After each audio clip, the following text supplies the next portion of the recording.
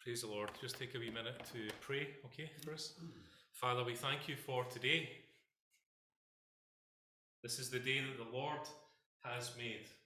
I will rejoice and be glad in it.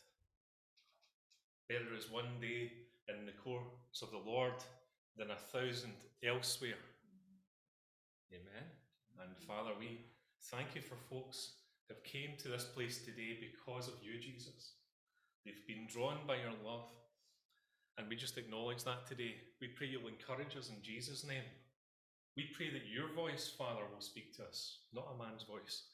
We pray that your word, we know it is your word that's inspired, and as we read it today, we pray, Holy Spirit, that you'll open our spiritual eyes to see you, to hear your word, to have a living and very real, refreshing encounter with the risen Lord Jesus Christ, our Saviour, standing at the right hand of Father God today. Give us a fresh vision, a refreshing vision of our Saviour today, so that we carry that light in us even more brightly to this world, to tell them about you, Lord. We pray that you will commission us today. You have appointed us as people to herald the good news of Jesus Christ. So we commend this New Beginnings Church to you, Father, your people, the sheep in your pasture in this field here, in this harvest field called Moodiesburn, and the surrounding areas where we live. We pray in Jesus' name for an empowerment today of the Holy Spirit, and we believe there is a commanded blessing that comes to those who really love Jesus and who welcome God, your Holy Spirit into their lives. It's a transforming thing. And we're praying today that you will fan into flame all of the gifts that you have for all of the people, not just a few, all of the gifts for all of the people.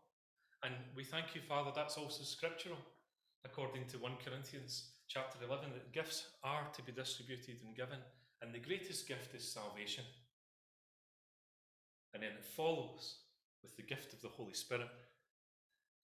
And then it follows with more gifts and more blessings and more empowerments, so the unskilled, ordinary people can stand in extraordinary power of God and speak words they could not speak in their own strength, with a power they did not have, save they knew Jesus. Father, I'm praying for this New Testament type anointing of your Holy Spirit to fall afresh on New Beginnings Church. We have prayed, Father, for this harvest field, some of us for many years, and we're praying in these days you might help us to be equipped with power, full of your Holy Spirit, so that we're effective witnesses, and so that we see the kingdom of darkness pushed back, the life set free, everybody finding Jesus, everybody talking about Jesus. So that's what I pray today. I also pray you'll bless the children through next door and in the hall here. We thank you for kids, and we pray for protection on our families, Lord. We pray for our family members that would concern us at this time, those who seem like prodigals, those sons and daughters who are not wanting to walk with you at this time. We particularly bring those to you, Father. And we know this is the most important part of our gathering, praying to you. It's most important. It's of utmost importance. So we pray, Father, for a drawing to Jesus in our families. It's as simple as that, and it's as deep and profound as that. Because when they have an encounter with Jesus, they see a light of the glory of God in the face of Christ that stops them in their tracks. And just like we're going to hear in the passage today, I pray you'll give us more faith, Father, to believe for our family members, for ourselves, for our community, that God, you are willing and you are able to turn around any and every life here today. If my people, who are called by my name, will humble themselves and pray and turn from the wicked ways, I will descend. Amen?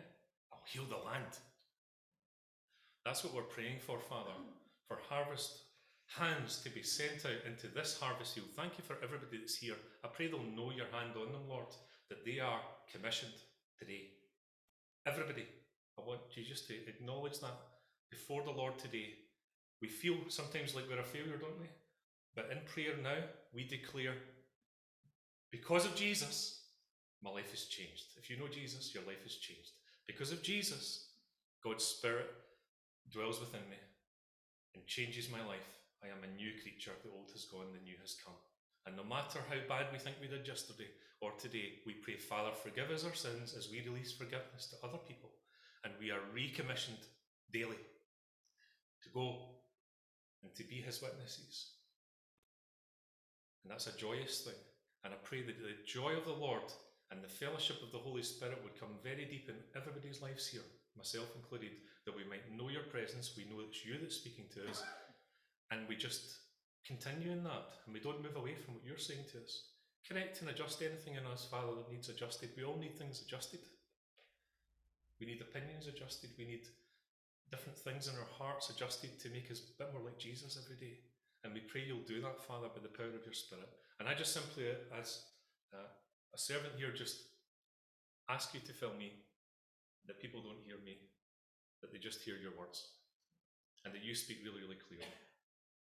Your sheep know your voice when they hear it. In Jesus' name we pray. And we just acknowledge, Father, the need for cleansing and forgiveness daily. So we pray that you would do that to us. Forgive us. Give us that freshness of cleansing as we confess our sins afresh to you today and know your love expressed through the Lord Jesus Christ, our Saviour and Lord. In his name we pray. Amen. Praise the Lord. And I hope you experienced that deep-seated joy. It's good when I look round the room today, and don't be under any pressure. If you hadn't accepted Jesus, that's okay. It's your time. But I'm looking around today and I see lots of people who I know love Jesus, correct? Yeah?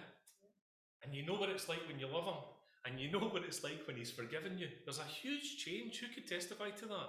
Just looking around the room, right? When the minute you get it, yeah, I see Stephen, you're saying, and it's important to acknowledge that, because there's a difference between knowing in your head that Jesus came and died for our sins to actually, he died for me. And actually, I'm a sinner. And my eyes have now been opened. There's an eye-opening experience that happens where it becomes, it's not just head knowledge, but it goes deep into your heart. And when you've had that in your life, most people could pinpoint the moment and the day that that happened. If you can't, that's okay, as long as you love him and you've had the experience. But it's such a significant experience that most people could write the day and the time and remember the time when they bowed the knee and said, I confess Jesus as my Lord. There was a time that God stopped us in our tracks.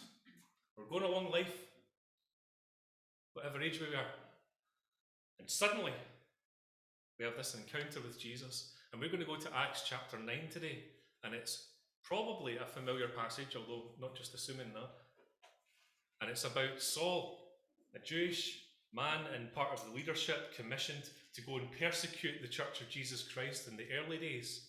His name is Saul, a well-learned man, a man who thought he was very religious, obeyed all the religious and Pharisees' additional rules and regulations, thought he was living a good life, but actually was coming against the true Church of God, the Church of Jesus Christ. Jesus had died, was buried, paid the price for our sins, was raised again on the third day. We've just been thinking that at Easter, haven't we? Reminding ourselves again of the good news of that.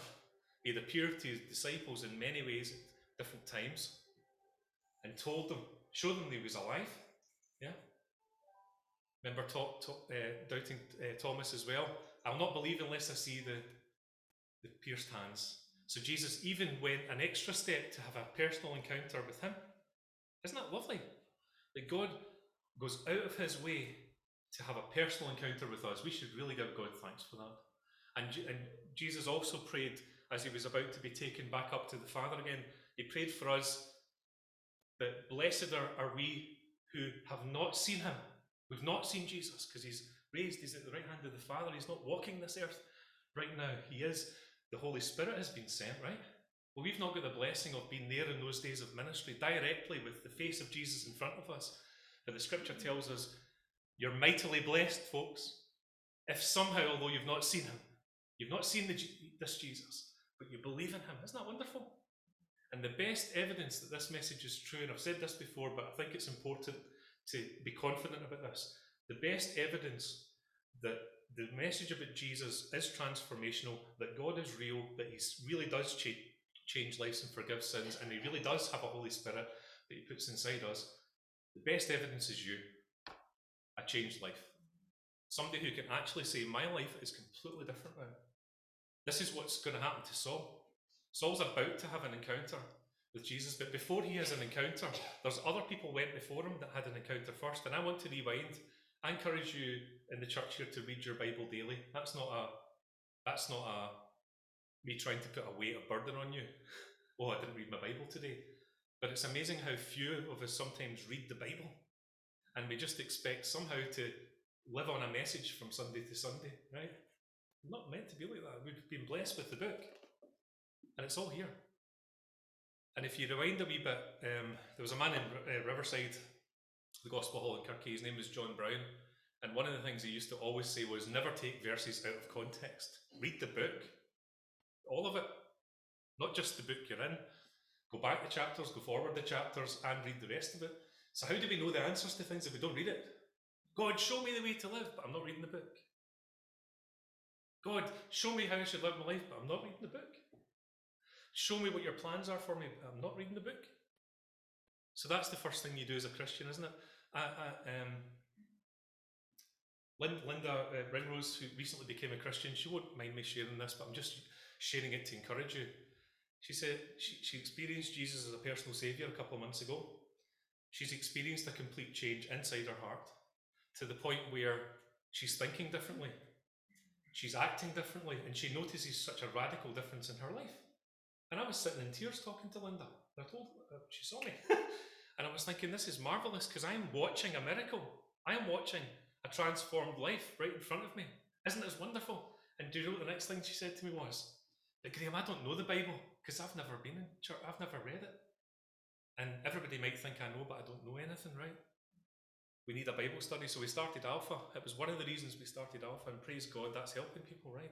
And these services here help you, but you also pick up the book yourself. You read it, and as a Christian, God illuminates that to you. So I'm just giving you a wee encouragement. Just make sure you're reading. Make sure you're reading the stories about Jesus in the Gospels. Make sure you're reading the Acts of the Apostles, and you're reading the letters to the churches, you know?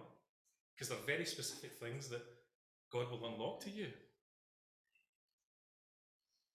So if we rewind, and I will accelerate, I'm not going to take a whole line-by-line exegesis, if anyone knows that term. Why am I saying exegesis? A line-by-line expository preaching. But one thing a friend of mine said to me one time, we shouldn't be reading the Bible to prepare sermons. You know, sometimes people might just read the Bible when they're preparing a sermon. That's not what should be happening. We should be reading the Bible every day. And then out of that reading of the Bible and out of the illumination of the Holy Spirit, the Lord might impress a message on you for a moment in time. Isn't that true? Okay? I'm just encouraging you to do the same. So, rewinding a wee bit, there was an ordinary man called Stephen. And in Acts 6, it says this. You could turn to, I'm not going to put all those verses on screen, there was too many. Acts 6 verse 1. In those days, when the number of disciples was increasing, the Hellenistic Jews among them complained against the Hebraic Jews because their widows were being overlooked in the daily distribution of food. So the 12 gathered all the disciples together, they gathered the whole group, and said, it would not be right for us to neglect the ministry of the Word of God in order to wait on tables. So they've got a practical issue here of feeding the widows, and the disciples themselves are prioritising, guess what, teaching the Word and making sure the new Christians understand the Word so that they're equipped to go and tell others, right? And notice it says all the disciples, it's everybody, right? Not just the 12. So they've got a very important ministry to happen where they need to wait on tables and help those who are widowed in the daily distribution of food. Brothers and sisters, choose 7 men from among you who are known to be full of the Spirit and wisdom. We will turn this responsibility over to them, and we'll give our attention to prayer and ministry of the Word. Again, just want to notice there that they're choosing people and they're focusing on those who have had a transformational experience of Jesus and those who have experienced the empowering and the changing of the Holy Spirit. for this practical but important spiritual ministry that's coming there. This proposal pleased the whole group. They chose Stephen, a man full of faith and of the Holy Spirit, and it names others. They presented these men to the apostles, who prayed and laid their hands on them. So the word of God spread. The number of disciples in Jerusalem increased rapidly, and a large number of priests became obedient to the faith. Now Stephen, verse 8, a man full of God's grace and power, performed great wonders and signs among the people. Ordinary man, full of God's grace and power, a transformed life.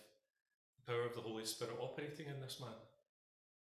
Signs and wonders even happening. Doesn't tell us what they are, but things that couldn't be done unless the Lord Jesus was operating in his life. And then opposition arose, verse 9, from the synagogue. So this is coming from, it's important to understand the context, the Jews. There were Jews who believed in Jesus, and there were Jews who absolutely did not. In fact, they cried out, "Crucify him, crucify him." And they were actually commanding his death on the cross at Calvary. Isn't that true? It's important to realise that. This is God coming to his own people via his Son. And some of the Jews accepted him, but lots of them didn't.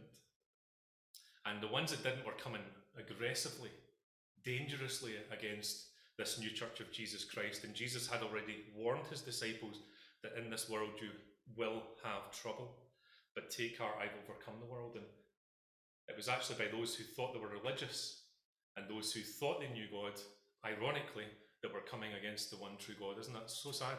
Isn't it? So sad. But that's the situation. So Stephen is not just preaching in an easy environment. He's preaching and he knows his life's at risk. He knows he's in threat. He could be killed. So what is it that's changed in Stephen's life? He found Jesus, didn't he? An ordinary man. And this is what I want to really encourage you with today. You think I'm an ordinary man, an ordinary woman? No, you're not. You're a beloved whom Christ loves. You're a precious child. Aren't you? And when you have that realization, that's when you encounter the true God. Because God so loved you that he gave his one and only Son, that whoever believes in him will have everlasting life. I just want that to sink down deep, because sometimes I think we need to be healed of a few things before we can help other people, don't we? I was talking to my brother Alan McBride. A lot of you know Alan.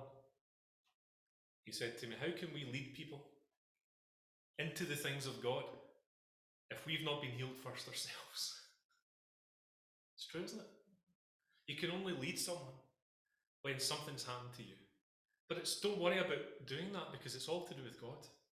My friend Alan Gibson, when he was about to give his heart to the Lord in Kirkintilloch at Mum and Dad's house, said, Graham, I believe everything's true. I believe in God now. I believe in Jesus. But there's one problem. I can't do this thing. I'm not going to be good enough. And I said to him, I can tell you according to the word of God, that's okay, Alan, because you don't need to do it. The Lord will do it for you. The Lord saves you by his grace, not by your works. Ephesians 2, right? It's not by works you enter the kingdom, it's by faith. It's by faith, it's trusting in Christ. It's a transformational work, and it's a gift. It's a gift. You don't earn your salvation, you receive it. I'm telling you the things that you might know, but I'm wondering sometimes if we get caught in a wee cycle of that, where we're not really receiving all the blessing that God has for us. Because we become a Christian and we think, well, I've made a lot of mistakes and I'm having to work myself forward. No, you don't. You need to go back to the cross and realise you're a sinner, saved by grace. And stand up and pray and confess Jesus as Saviour, confess your sins and walk on again, right? Don't give up. How many of us have given up as Christians sometimes because we think we're not good enough? Anybody? Let's be honest. I felt like that, I'm sure you have. But that's not God speaking to us, because he wants to show his grace. Anyway, my point is, God wants to use us in a similar way. You might not see yourself in these passages, but I'm encouraging you to believe for God to use you, just like he was using people like Stephen. This Holy Spirit transformation in your life is available to all who believe in Jesus. But there will be opposition, and there's opposition today, and there's nothing new under the sun. It was the same then. So they took him into the Sanhedrin. They seized Stephen, verse 12, and brought him before the Sanhedrin, the Jewish leadership. They produced false witnesses, so completely corrupt court, completely corrupt thing that's happening, completely wrong. This fellow never stopped speaking against this holy place and against the law, for we heard him say that this Jesus of Nazareth will destroy this place and change the customs, etc. Then Stephen got up, and I can encourage you to read this in your own time. He preached full of the Holy Spirit, and he went back to the Old Testament, and he told them about the mighty men of God and the way that God used them, and all the way up to Jesus, and he reaffirmed the message of Jesus. So these people were, if you go to Acts 7, verse 54, the people got furious as Stephen was preaching God's word to them powerfully, full of the Holy Spirit. Verse 54, when the members of the Sanhedrin heard this, they were furious and gnashed their teeth at him. But Stephen, full of the Holy Spirit, looked up to heaven and saw the glory of God, and Jesus standing at the right hand of God. Look, he said, I see heaven opened, and the Son of Man standing at the right hand of God. At this they covered their ears, and yelling at the top of their voices, they all rushed at him, dragged him out of the city, and began to stone him. Meanwhile, the witnesses laid their coats at the feet of a young man named Saul. Saul we're going to be thinking about just shortly. While they were stoning him, Stephen prayed, Lord Jesus, receive my spirit. Then he fell on his knees and cried out, Lord, do not hold this sin against them.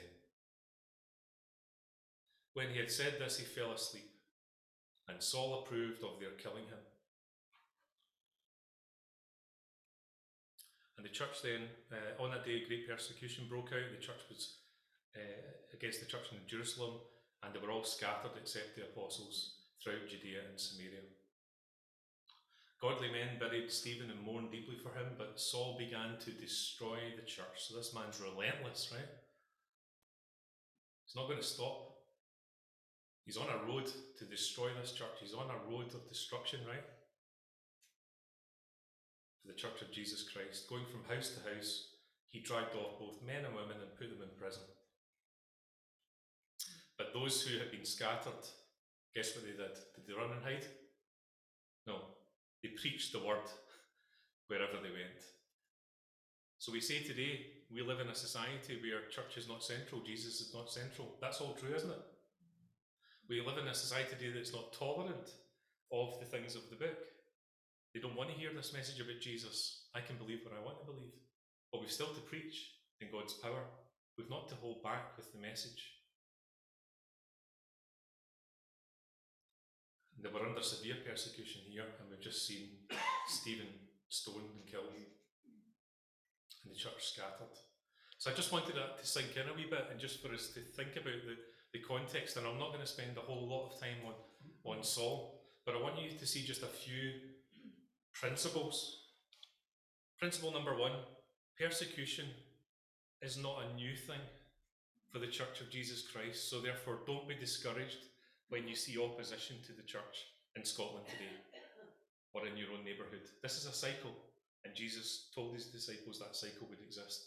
Sometimes we can be discouraged from speaking just because we feel as if there's persecution. We shouldn't be doing that. You agree with me? So it's important to be bold, but then how do we get that boldness? It leads to principle number one, there will be trouble, there is persecution. Principle number two, pray about it. Ask God. Don't just go out in your own strength, because it will not work. Amen? Who's tried doing things, even well-intentioned things, and sometimes you just hit a wall and it doesn't go well, and then you realise, do you know what? I didn't pray about that thing at my work. I didn't pray and it hasn't went well. Oh, right, maybe I should have prayed. Something went wrong in the family, or something you're trying to do, and something triggers in you. Do you know what? I didn't pray about that. I've had experiences. Have you had experiences like that? When you just realise, I haven't really committed that to prayer. I've just tried in my own effort and it's failing, right? So there's a principle of daily prayer. not a ritual of daily prayer. Jesus prayed daily to his Father. How much more do we need to? And Jesus modelled what a prayer should look like, and it's on the wall outside.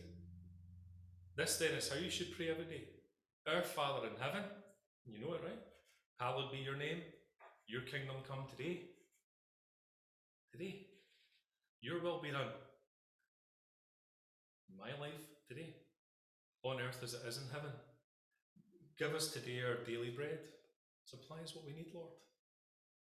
And forgive us our debts as we have also forgiven our debtors. So that acknowledgement that we are not living a perfect life in many ways, and we still can sin as Christians, and when we do sin, we have a daily acknowledgement of that sin, and we ask for forgiveness, and Jesus showed us that model. Jesus did not sin. That's why he's our Saviour. The perfect Lamb, unblemished Lamb of God, to take away the sins of the world. Perfect life. But he gave us this prayer for us. Forgive us our debts, as we have also forgiven our debtors. And lead us not into temptation, but deliver us from the evil one. For if you forgive other people when they sin against you, your heavenly Father will also forgive you. But if you do not forgive others their sins, your Father will not forgive your sins. So I'm just saying some principles here. So the first one was persecution is a cycle for believers in Jesus. In fact, often it will increase the minute you do speak about Jesus. Don't be surprised if you get opposition. But it's important to then, principle number 2, be in prayer every day and ensuring that you're asking for God's power to accomplish his work, because you cannot and you should not move without God working through you. And he's given us a model of prayer. So you can see some of the principles there that I've just mentioned of Jesus' teaching in Stephen. So Stephen prayed for those who were persecuting him while he was being stoned to death. Just let that sink in a wee minute. That's pretty powerful, isn't it? That shows you that this man's life was completely transformed. An ordinary man, but he had so much of God in him, full of the Holy Spirit, that even while he was being stoned to death, he was able to pray as he had a vision of heaven, and God blessed him in that. And that just shows you as well that see, when you come under attack, God will give you heavenly visions. God will help you in your time of need. Even as in this case, maybe in this life, his life was coming to an end on earth, but he was going to heaven. And God gave Stephen a gracious vision of where he was going. Isn't that lovely? And I believe that. If your life in this earth is coming to an end and you're following Jesus, God will graciously give you a vision. I'm just going to mention briefly, and I don't want Nicola to get upset, but her granda, we obviously miss her granda, but we know he's in heaven. And one time we were called up just before he died, and we thought he was passing away. He was passing away, actually, and we hadn't had access to the care home, but Bill had known Jesus since his teenage years, and he was 90 and knew Jesus. He had God's Holy Spirit. He sang songs all his days for Jesus. He had a peace in his heart. It was real. But you know, when you're coming to the end of life, there's other things that can cloud that. But we're praying for him, and went in, and there's, he was in a really bad way. I prayed for him. They let me in, which was a miracle anyway, because I wasn't allowed in. Put my hand on his head, prayed for him, and he came back. But as I'd walked in, he was just going, glory, glory. It was as if he was having some kind of vision. But then he explained it to me. He came back, and within about half an hour, he's up and he's eating soup. And I am not exaggerating. He was at his desk door, and the experienced nurses who know these things saw the stage he was at, and they were amazed, right, by his recovery. Absolutely, it was a miracle. And he came back and he turned to me and he said, son, I saw it. I saw heaven. Son, I saw it. I can't remember, I've not written down exactly what he said to me. He said, I was on the ladder and I could see heaven and I could see the glory. And you know what that did for us as a family? That blessed us, didn't it, Nicola? because that's how you know this is true. That's how you know this is true. When somebody, even at the most difficult death's door situation, just like in Stephen's life, God did that with Bill Russell, and showed him a heavenly vision to encourage him, but also to encourage us that this is true, all of it. Isn't that great? It's brilliant. It was sad. And he has now passed away, as you know, in the church here, shortly after. But that wee gracious time was a blessing for us. He actually had a piece about him after that. And again, I'm not trying to upset people, but I think sometimes you have to share these things, right? I'm trying to show you this is real, okay, today. There was a piece about Bill after that was different. He was ready to go. And there was a piece about us in some way, although it was hard. That vision was an encouragement to us as a family, wasn't it? And we told the kids and we told other people about it. And, you know, God is so good, you know. Doesn't ever let us down. Says that let him down. But he doesn't let you go if you know Jesus. This is wonderful. Through sickness and even at the end of life. So even as Stephen was being stoned and he had this heavenly vision to encourage him and to testify to others that this is all real, what he's saying. God is alive, Jesus is alive. Heaven is a real place. And he graciously, by God's Spirit, first of all he said, Lord Jesus, receive my spirit. Somebody said to me, you know, when a believer dies, it's just our spirit leaves. And of course, we're present with the Lord. But you know, I've seen that in people. And again, I don't want to depress anybody, and I'm not intending to do that.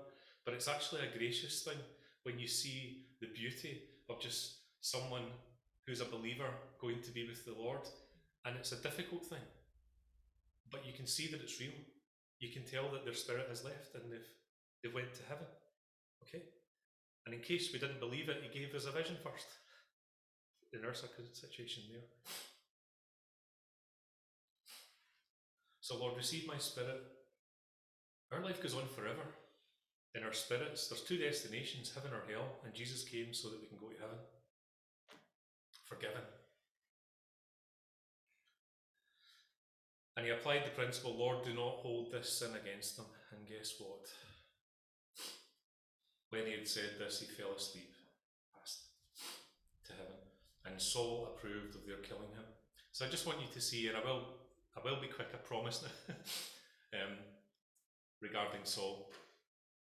But this is the way in which you and I can live in such a way, like Bill Russell, ordinary man, believing in Jesus, having God's Spirit in your life, and testifying about him, and God works miracles through your life. Do you believe that?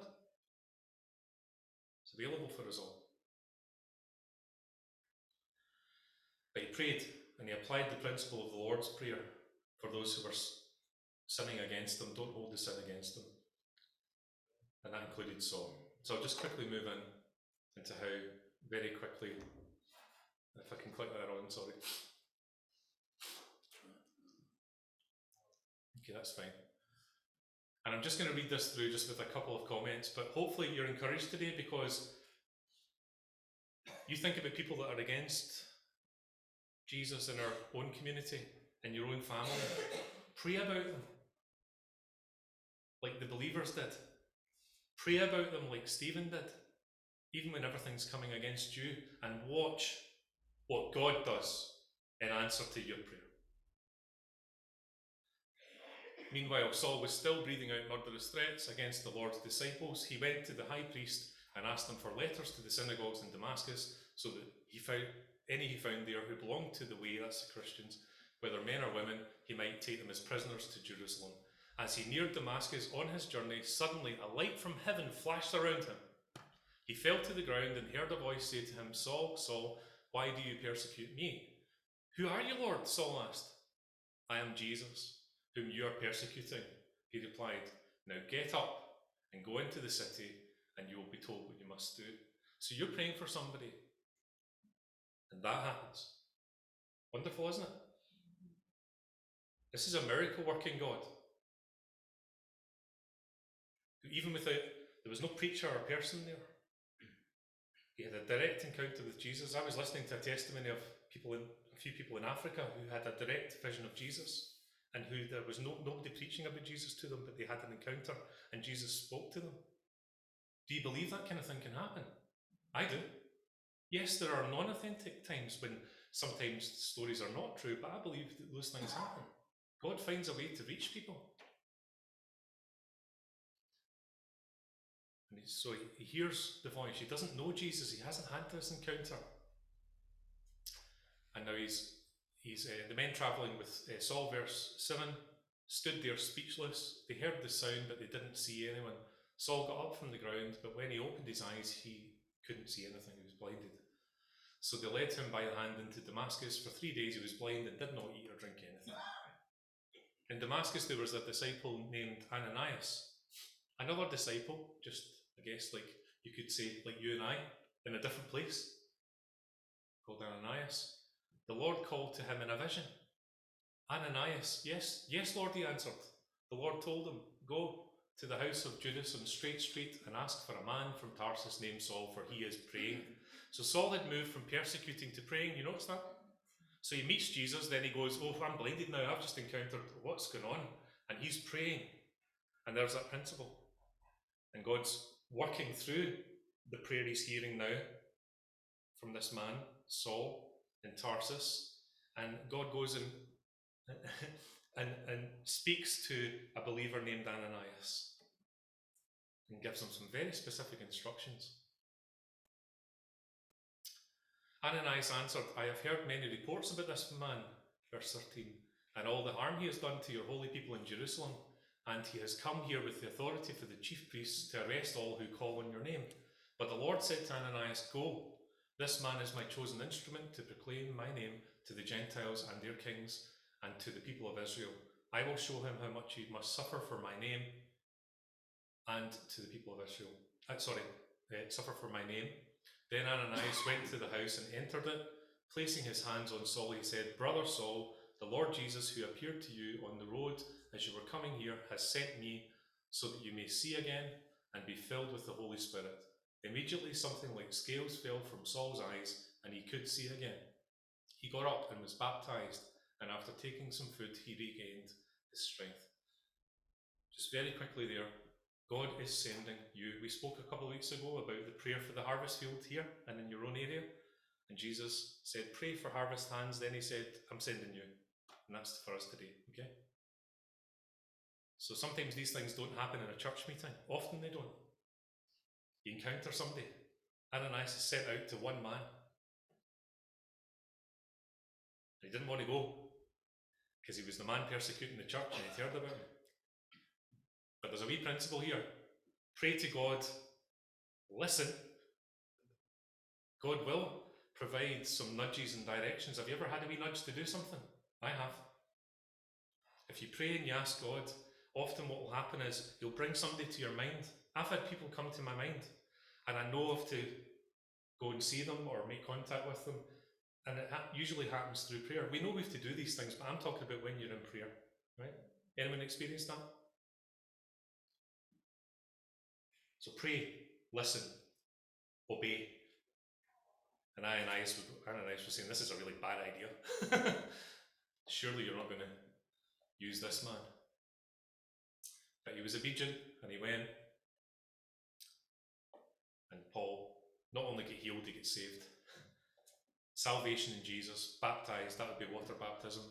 He then took some food and he regained his strength. Isn't that wonderful? I don't even need to give you any explanation. More than that, because it's very clear from the passage. A wonderful miracle of salvation, but God used an ordinary man who was praying and listening in Ananias to go and speak. Saul spent several days with the disciples in Damascus. At once he began to preach in the synagogues that Jesus is the Son of God. So he's now understanding about Jesus as Saviour and he's speaking about it himself. He's preaching powerfully now. All those who heard him were astonished and asked, isn't he the man who raised havoc in Jerusalem amongst those who call on this name? And hasn't he come here to take them as prisoners to the chief priests? Yet Saul grew more and more powerful and baffled the Jews living in Damascus by proving that Jesus is the Messiah. Then the church throughout Judea, Galilee, and Samaria enjoyed a time of peace and was strengthened, living in the fear of the Lord and encouraged by the Holy Spirit. It increased in numbers. So as we pray today, and God starts to transform lives like he did with Saul, it went from persecution to peace. Did you notice that? Just for a time. It doesn't mean it's not coming back. But the church prayed and believed and went and were obedient.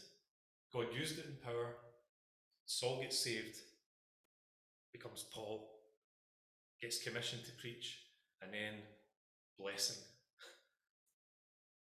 They enjoyed a time of peace and were strengthened.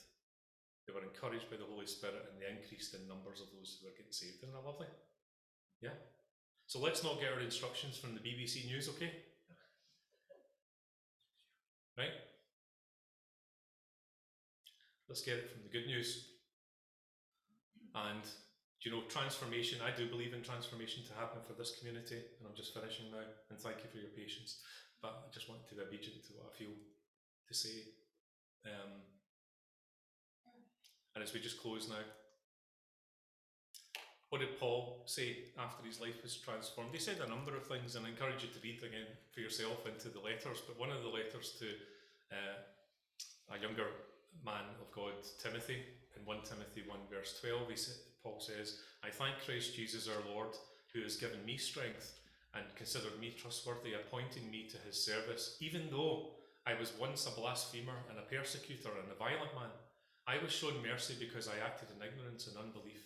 The grace of our Lord was poured out on me abundantly. That's what I'm saying to you, right? Grace, unmerited favour, didn't deserve it, just like any of us. Along with the faith and love that are in Christ Jesus, transformed his life.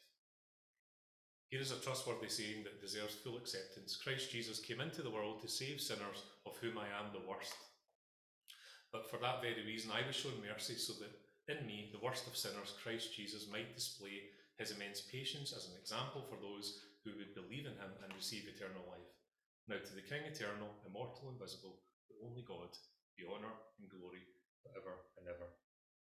The light that stops us in our tracks.